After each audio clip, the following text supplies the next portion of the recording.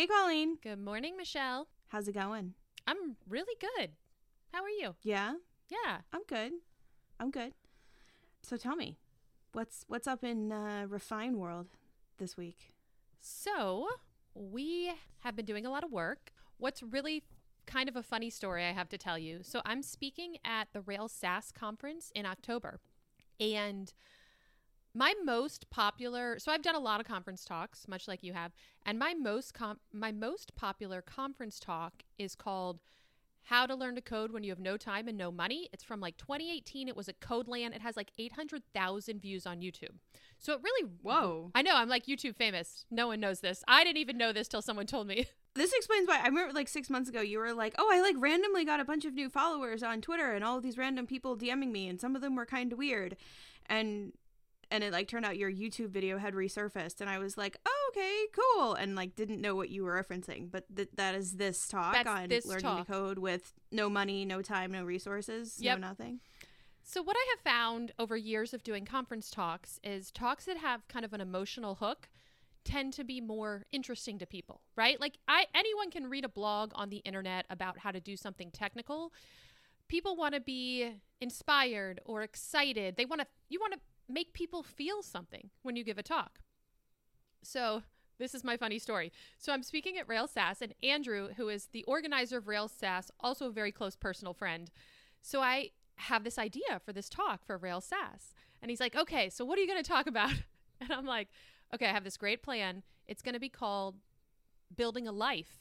And it's going to be about how I've met so many founders, including myself, who tend to get their priorities out of order, or they forget during the crazy, manic building a business challenge period, the importance of the whole reason you're building a business is to change your life. So you're building a business in order to serve your life, not in order to destroy your life. So I give Andrew this pitch, and he's like, that sounds great, but you should definitely not do that. It was amazing. Why? Well, he made the very good, I mean, I was really proud of this idea, but he was like, no, you shouldn't do that. He made the very good point that he was like, look, this is going to be professionally recorded. It's going to be like bullet train customers and Rails people. You should take your 45 minutes and you should do the best refined demo you've ever done in your life. And even if it is not as maybe engaging as the other talk, it's your opportunity to create this wonderful content for all the people at the conference, and for, to have like content to show Refine. And conference, I forget what the third and was. There was another good reason too. Anyway, point was his argument was, oh, and no one else is doing any live coding. Or two other people out of like his 12 speakers. Most people are not going to be doing live coding. Most people are doing more like storytelling talks. So he's like, it'd be cool to do a demo, to do some live coding, because most people aren't doing that. So that was kind of funny, but it also got me thinking about really making a cool, refined demo. And so this week, my goal this week from a Refine perspective is just brainstorming something that would be really cool. Like, I don't want to do like another CRM or another sales pipeline, or I'm trying to find something that is engaging, interesting, that people can relate to. And what's cool about this, go ahead. Well, I was going to say, how are you feeling about doing a live coding talk when your last live coding / workshop in a hotel ballroom? So bad. It can't be worse than that, Michelle. Hotel ballroom Wi-Fi issues.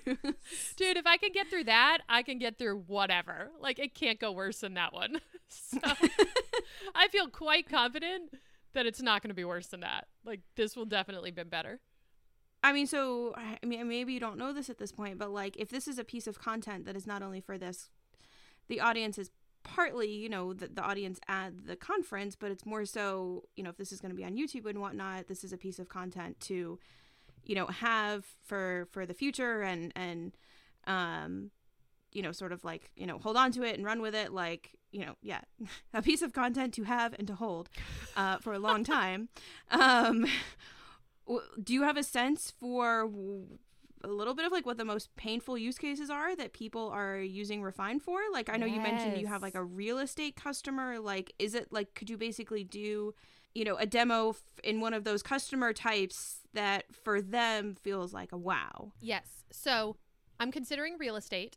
So what's cool about this is one of my colleagues is building a charting library that tightly couples with Bullet Train. So he and I are brainstorming ways where we can use Refine as a filter that automatically updates a whole set of charts.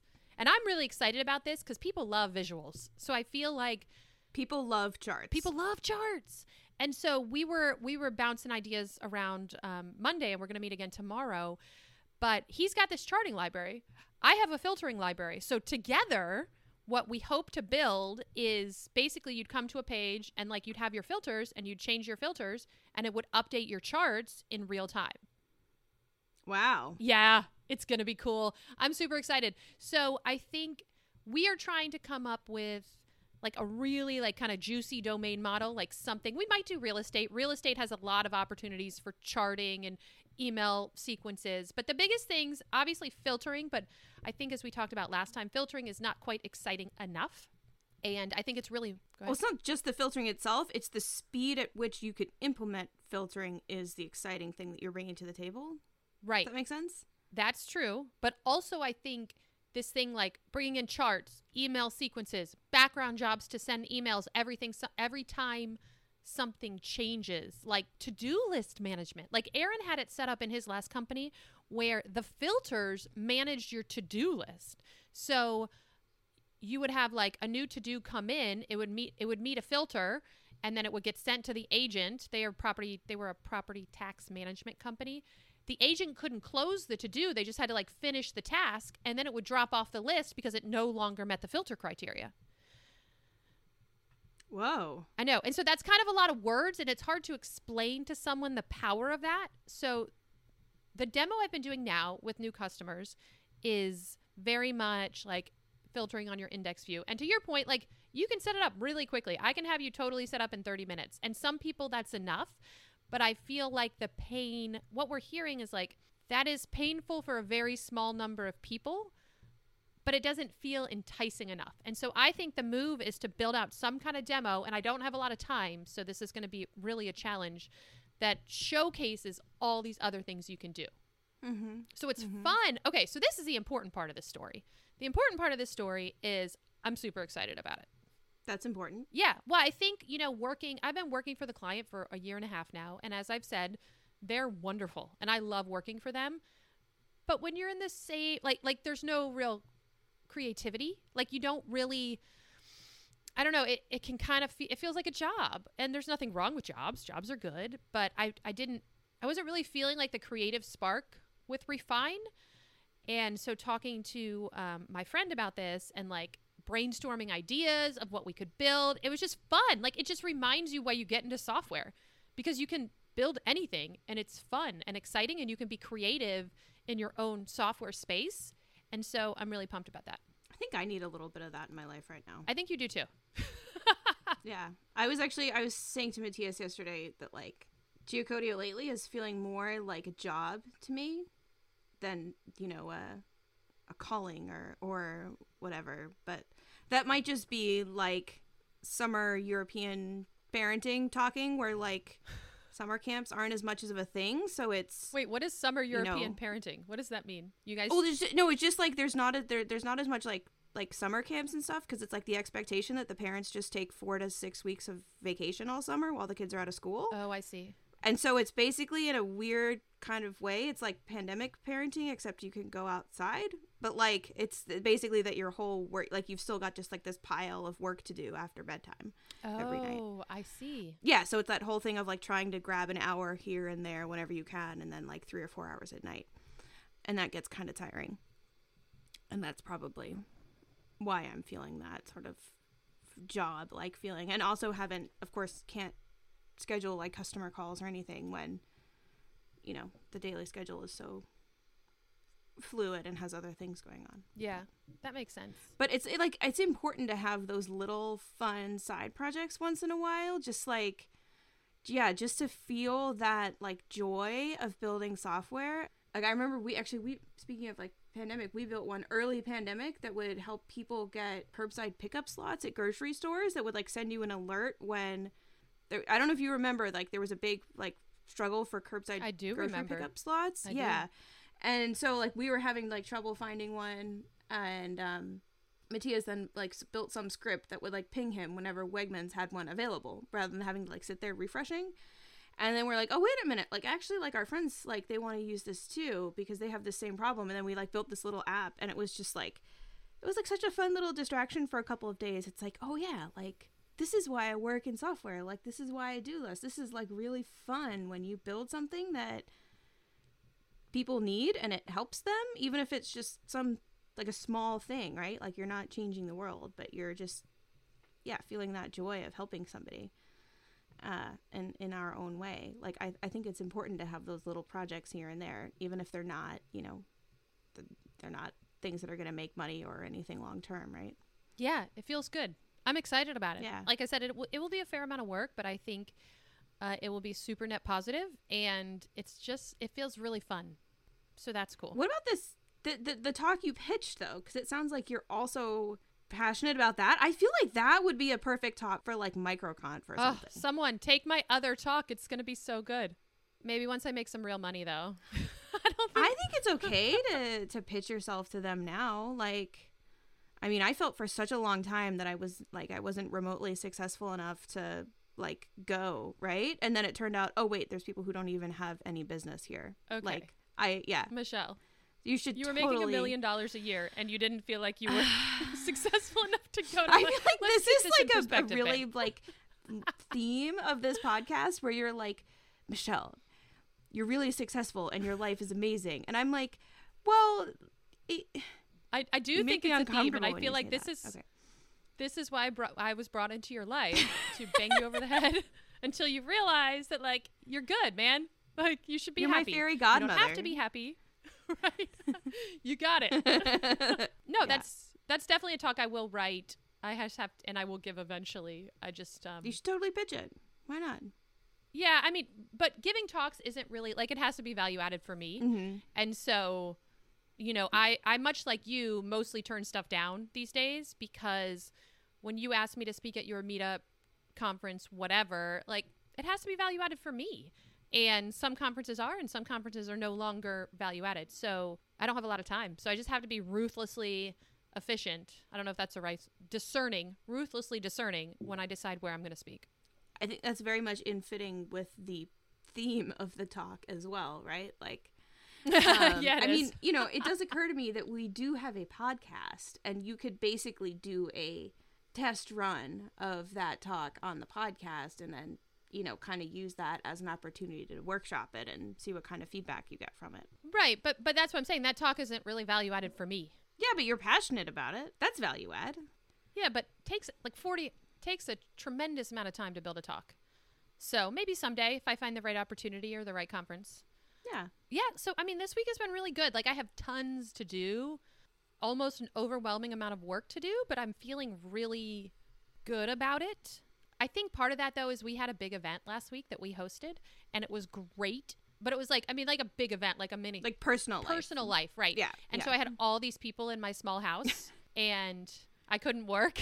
And so I love all of these people, but when they left and I had Monday to just like work, I was so happy.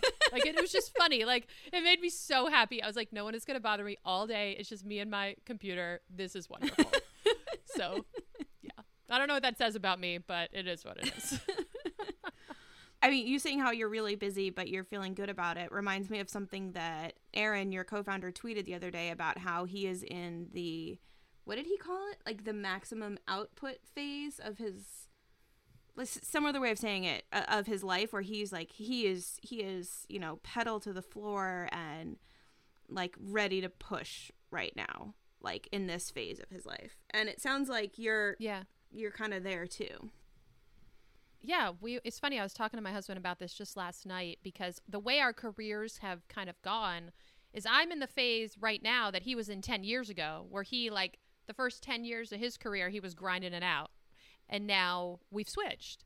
And now I'm the one who's kind of like, to Aaron's point, like maximum effort, like grinding it out.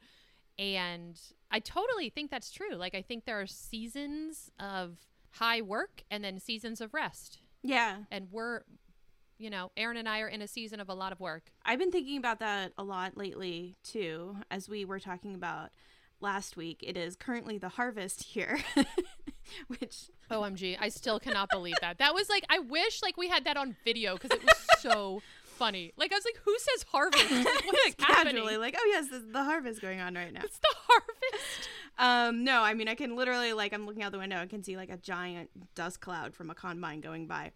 But, this is my third time actually observing the harvest here. And, I'm not a farmer myself, of course, but we are literally surrounded by fields and farming wherever we go. And so it's something that we can't help observe. And I've kind of been thinking about in like context of business, right? Like maybe there are, there's seasons of business, like there are seasons of agriculture, right? And I feel like you and Erin are very much in that like planting phase, which, depending on the crop has different times of the year, but like, might be, say October, right? To get everything in the ground. And, it's a very intense period of work that even a casual observer like myself can see, right? There's plowing and harrowing and, you've got to turn up all the ground. And I feel like that's kind of like research and figuring out, okay, what is here? What is here that we can use and work with? And then actually getting the seeds in the ground. And it's you see the farmers out, at all hours of the day because they've got to get it in. Like there's a rush and there's an urgency and there's timing is important and then there's seasons when you're letting things grow, right? Of course, they're always busy, right? There's a popular Danish kids song that basically goes, the farmer is always busy on his farm. Okay, it sounds better in Danish, but in Danish it actually like has a nice little like rhyme to it. But to an observer, nothing is happening. Right. But of course, there are things happening and things are growing. But then there's also later on there's a harvest season, which is also very intense. And that's, right now when we're seeing things have to be harvested at a specific time. And again, even anybody going by, you see the combines in the fields, you see the lines at the grain co-ops and you see sugar beets all over the road. It's a very intense period of work after everything has grown. And even then, there's still uncertainty about whether that's actually going to work and how much money you're going to make, right? But I feel like there's these different seasons, and I feel like you guys are kind of in that planting phase. And I think we're definitely in, I guess it goes back and forth, but kind of in that harvesting period that is intense in its own way, but it's more like sort of a scaling thing of like you already know it's working, it's already grown, right? But there's more work to be done. Yeah, I think that's accurate. And I think the thing that I'm really focusing on right now is it's important to remember, I'm going to switch metaphors on you a little bit. So many metaphors going on. I don't know because I don't know anything about farming. But on your beautiful island in California, you aren't surrounded by cornfields? There are no cornfields here. It's a marathon, not a sprint. Yeah. But there will be times where you have to put in an extremely high level of effort. So what I'm trying to really focus on right now, I think Erin and I are both feeling a little frustrated that things aren't moving more quickly. And things aren't moving more quickly because we have families and we have jobs and we can't work 15 hours every single day. And I think it's also important to like appreciate the stage that you're in. And what I mean by that is like, instead of wishing it away, like, oh, I wish we had already figured this part out, or I wish we had already done this, or I wish, like, this is kind of a fun time, what we're doing. I mean, it's a hard time. We're working a lot and we're talking to a lot of people, but it's also anything is possible, right? Like in the beginning, it's like anything is possible. And I just think it's important for us to really appreciate where we are, appreciate that this is part of the process. I mean, I think we talked about this last week, but we're very much in a talk to everybody stage right now. Figure out what the main problem is. Figure out how to solve the problem. There's so many little things, right? What's the best way to integrate it? What do the people care about the most? How do we entice people? And so I just think it's important for us to recognize where we are and that this is part of the process and things will move at the pace we can move them at. I think that's something that gets to the core of being an entrepreneur, which is that things are always going to be hard and they're always going to be challenging. But if you're enjoying that it's challenging, and, you know, to what you said, like, working for your client was feeling like a job and you don't like that. Like, if you would rather be figuring out, okay, who is our customer? How do we sell this? Like, if those are hard challenges, but if you enjoy working on those challenges, then entrepreneurship is the right career for you, right? Like, if you were getting satisfaction out of that, even if you're tired or, you know, not really sure what to do, like, if you find it gratifying to work on those challenges, then you know it's the right career for you. And I mean, I find myself reminded of that lately as we're, you know, trying to figure out how to do this as a 3-person team, trying to not get too corporate, as Matthias chided me the other day when I started talking about, like, a weekly GitHub check-in email of what everybody's working on. And he's like, no, absolutely not. I'm going to write a script that tells you what I did the previous week. Like, I'm not doing that. And I was like, okay. But, like, we're you know, we're doing SOC 2 this fall, and I've got to figure out how to implement sales taxes. And, like, I've never done either of those things. Both of them are, I don't know if beyond my competence is the right way of framing it, but, like, they're beyond my previous scope of concepts that I have tackled before, right? If that makes sense. Like, you know, in previous jobs or projects, whatever, I had tackled, you know, selling to a big company or, you know, negotiating things. Like, I had some level of experience with those, but, like, I actually have no experience with these, and I don't feel like I have a roadmap for them. But that's the job, is figuring out the new challenge. And if you like that and are energized by that, right, then it's the right job. Neither one of us is sitting here wishing that someone would just give us a checklist of the things we have to do, and then that's it. And we don't have to make the decisions, but instead we get that autonomy. We get that power to decide, you know, what we do and how and why, and that comes with the responsibility of figuring out. But that's the fun part. Yeah. Oh, and also we sold another license, sight unseen. Oh, I mean, like, someone we don't know that just bought it. Stranger money. Yeah, you're the one who were like, some people just buy it, and I was like, nah, some people have just bought it, so that's cool. Nice. Yeah, I noticed earlier you said customers plural, and I was like, Yeah, man. Like, it's cool. We're moving. I mean, like I said, we're moving slowly, but we're moving. How many have you sold this month? I don't know. Not a lot. 1 or 2. What month is this? Okay. August? We're only 11 days into August. So just the one in August. That's something. Tell me, how has it been moving from a company of 2 for 6-8 years to a company of 3? I mean, it's, you know, I mentioned the whole thing about, like, summer parenting here. It's been kind of a weird time to be onboarding someone, and probably not a great time to be onboarded either, because we're not super available. And, like, right, you know, like, there are days when I'm only answering my email, right? So, like, I think once we get back to working on a regular schedule, which is next week, thankfully, it'll be a little bit easier to sort things out, and hopefully we can find more time for overlaps. And, you know, we've been having conversations about, okay, like, which day do you get to work late? And by late, we mean, like, you know, until 6 o'clock, let's say. So the other one is the one making dinner, and just, like, having a schedule of, like, who is doing what, which day. So we both know which days, like, we're getting US overlap if we need to have, you know, if I need to have calls with customers or sales stuff, or Matthias needs to be working something out with our employee or whatever, or, you know, both of us do. So I think it's probably too early to tell, because it's just been such a weird schedule this summer. Because you've only had him on for a couple months, right? You just hired him recently. Since July 1st. Okay, yeah, so he's super new. And his first 2.5 weeks, we were on vacation in the U.S. So, right.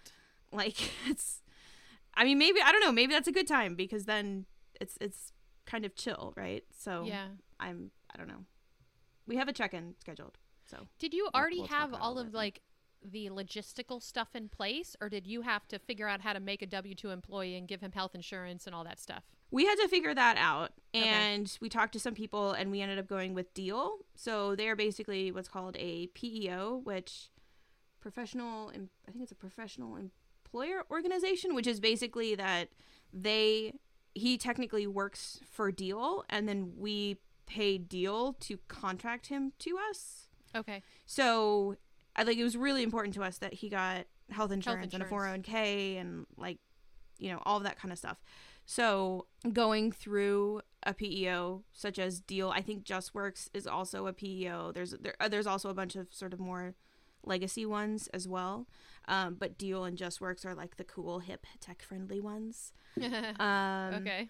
That sometimes comes with some of the challenges that come with working with a young company. Yeah. But yeah, that made it so much easier because there was no way that we were going to have, go and set up a company in Maryland and buy health insurance on our own. I mean, I had to do that in my first job, and it was just the amount of overhead was nuts. And I did it for us in Virginia. So it was kind of a no-brainer to use a PEO for us. So have you thought about how you're going to manage him? Like, are you going to do, I mean, there's only 3 of you, so I guess it can be pretty casual, but like I was thinking Matthias's joke, like, and I know you, so are you like making performance reviews, like 30, 60, 90 days? I don't know. I mean, Okay. I think that's something we're going to talk about Yeah. with him, I guess. I mean, if he wants that, we can do that. But, I think people talk about their first hires. It's important that it's somebody you know, and now I really get why. Now, granted, I understand that comes with some problems, like especially for, if you grow it into a much larger company and the inner circle of people is like all of the buddies of the CEO, like that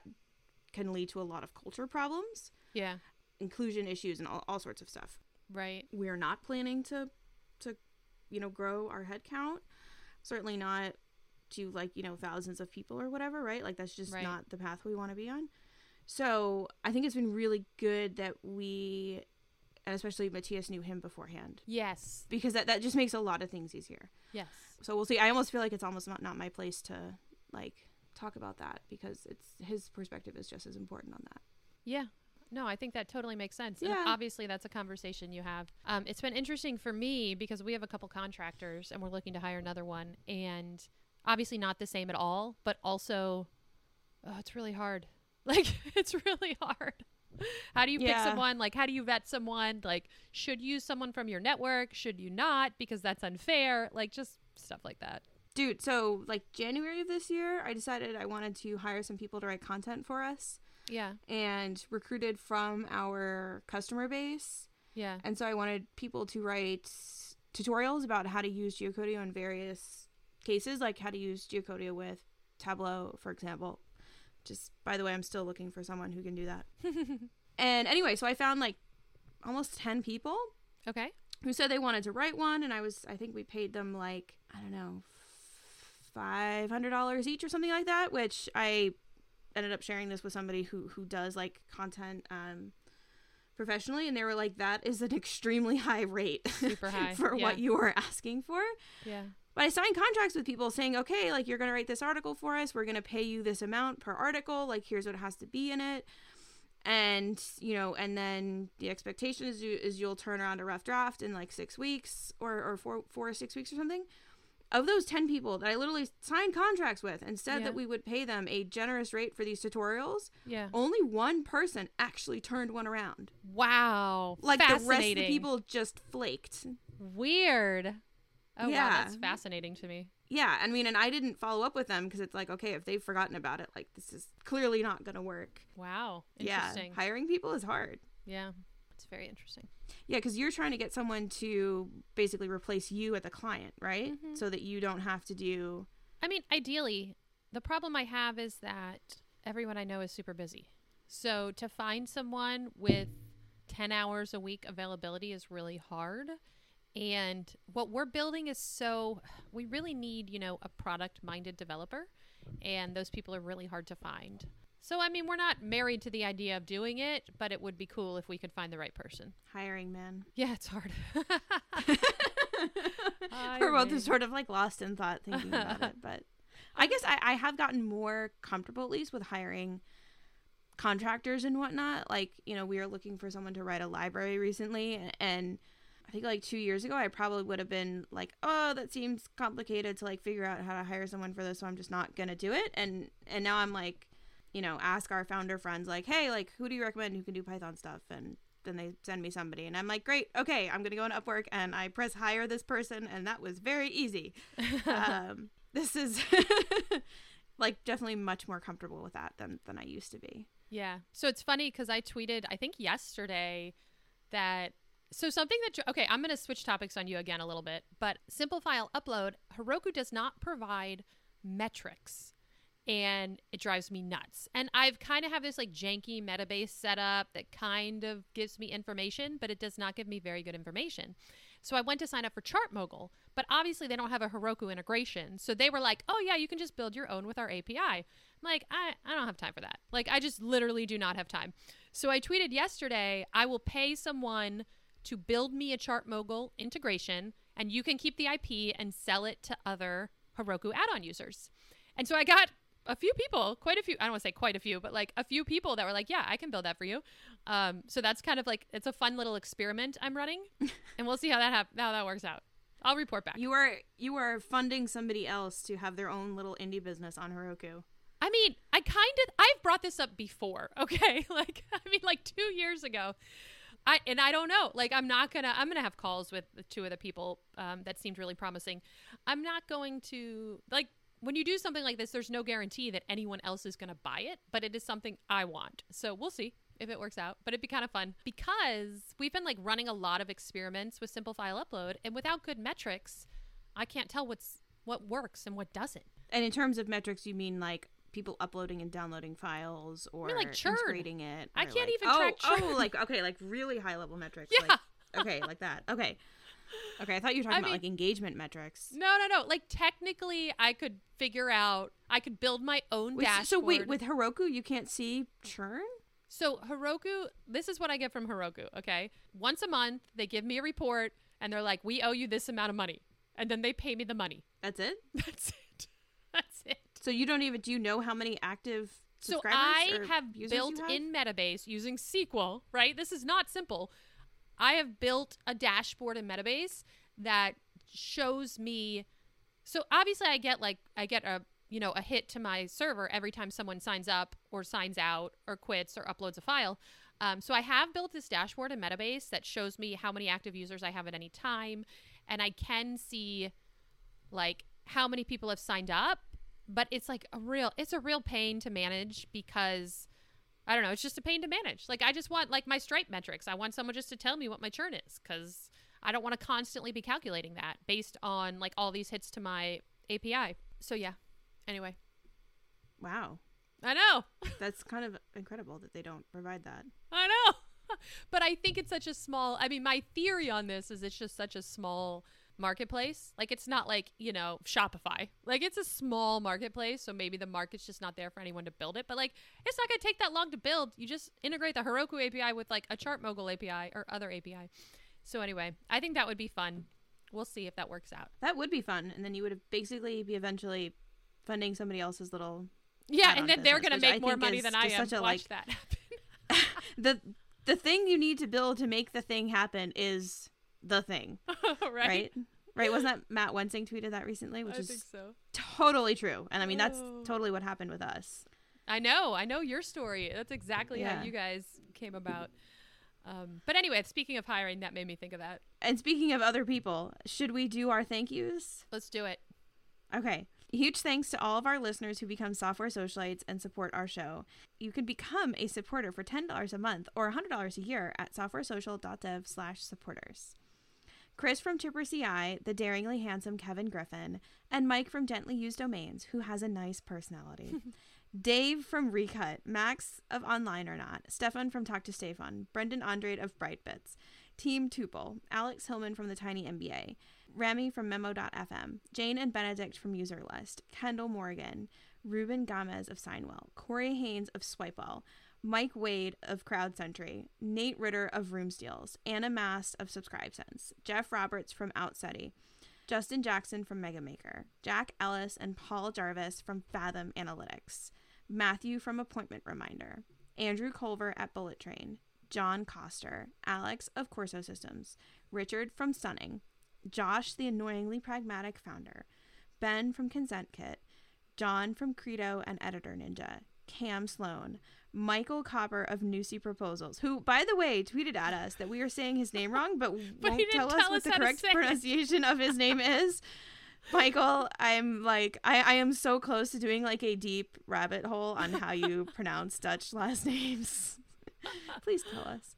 Okay, Chris from URL Box, Kaylee of Tosslet, Greg Park from Trait Lab, Adam from Rails Autoscale, Lena and Alex from Recapsy, and Joe Mazzolotti of RailsDevs.com, Proud Mama from AppleNet LLC, Anna from Cradle, Monsef from Ruby on Mac, Steve of Be Inclusive, Simon Bennett of Snapshooter Backups, Josh Smith of KeyHero.io, Arvid Call, James Sowers from Castaway.fm, Nathan of Develop Your UX, Jessica Malnick, Damian Moore of Audio Audit Podcast Checker, Eldon from Nodal Studios, and Mitchell Davis from RecruitKit.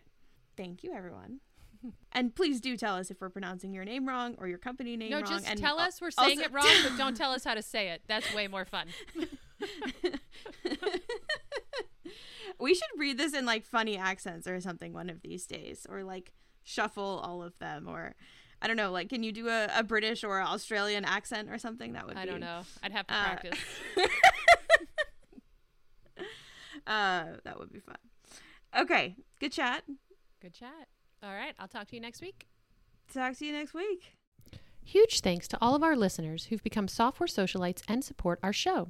Chris from Chipper CI, the daringly handsome Kevin Griffin, and Mike from Gently Used Domains, who has a nice personality, Dave from Recut, Max of Online or Not, Stefan from Talk to Stefan, Brendan Andrade of Brightbits, Team Tuple, Alex Hillman from the Tiny MBA, Rami from Hovercode and Rocket Gems, Jane and Benedict from Userlist, Kendall Morgan, Ruben Gomez of Signwell, Corey Haynes of Swipewell, Mike Wade of Crowd Sentry, Nate Ritter of Room Steals, Anna Mast of SubscribeSense, Jeff Roberts from Outseta, Justin Jackson, Megamaker, Jack Ellis and Paul Jarvis from Fathom Analytics, Matthew from Appointment Reminder, Andrew Culver at Bullet Train, John Coster, Alex of Corso Systems, Richard from Stunning, Josh, the annoyingly pragmatic founder, Ben from Consent Kit, John from Credo and Editor Ninja, Cam Sloan, Michael Copper of Newsy Proposals, Chris from URL Box, Callie of Tosslet, Greg Park from Trait Lab, Adam from Rails Autoscale, Lana and Alex from Recapsy, Joe Mazzolotti of RailsDevs.com, Proud Mama from AppleNet LLC, Anna from Cradle, Monsef from Ruby on Mac, Steve of Be Inclusive, Simon Bennett of Snapshooter Backups, Josh Smith of KeyHero.io, Jesper Christensen of Form Backend, Matthew of Works Cited, Chris of JetBoost.io, Daryl Shannon of Docomatic, Larabelles, a community for Laravel developers underrepresented due to their gender, Brendan from Feederloop, Pascal from Sharpen.page, Lynn Romick from Konbini, Arvid Kahl, James Sowers from Castaway.fm, Jessica Malnick, Damian Moore of Audio Audit Podcast Checker, Eldon from Nodal Studios, Mitchell Davis from RecruitKit.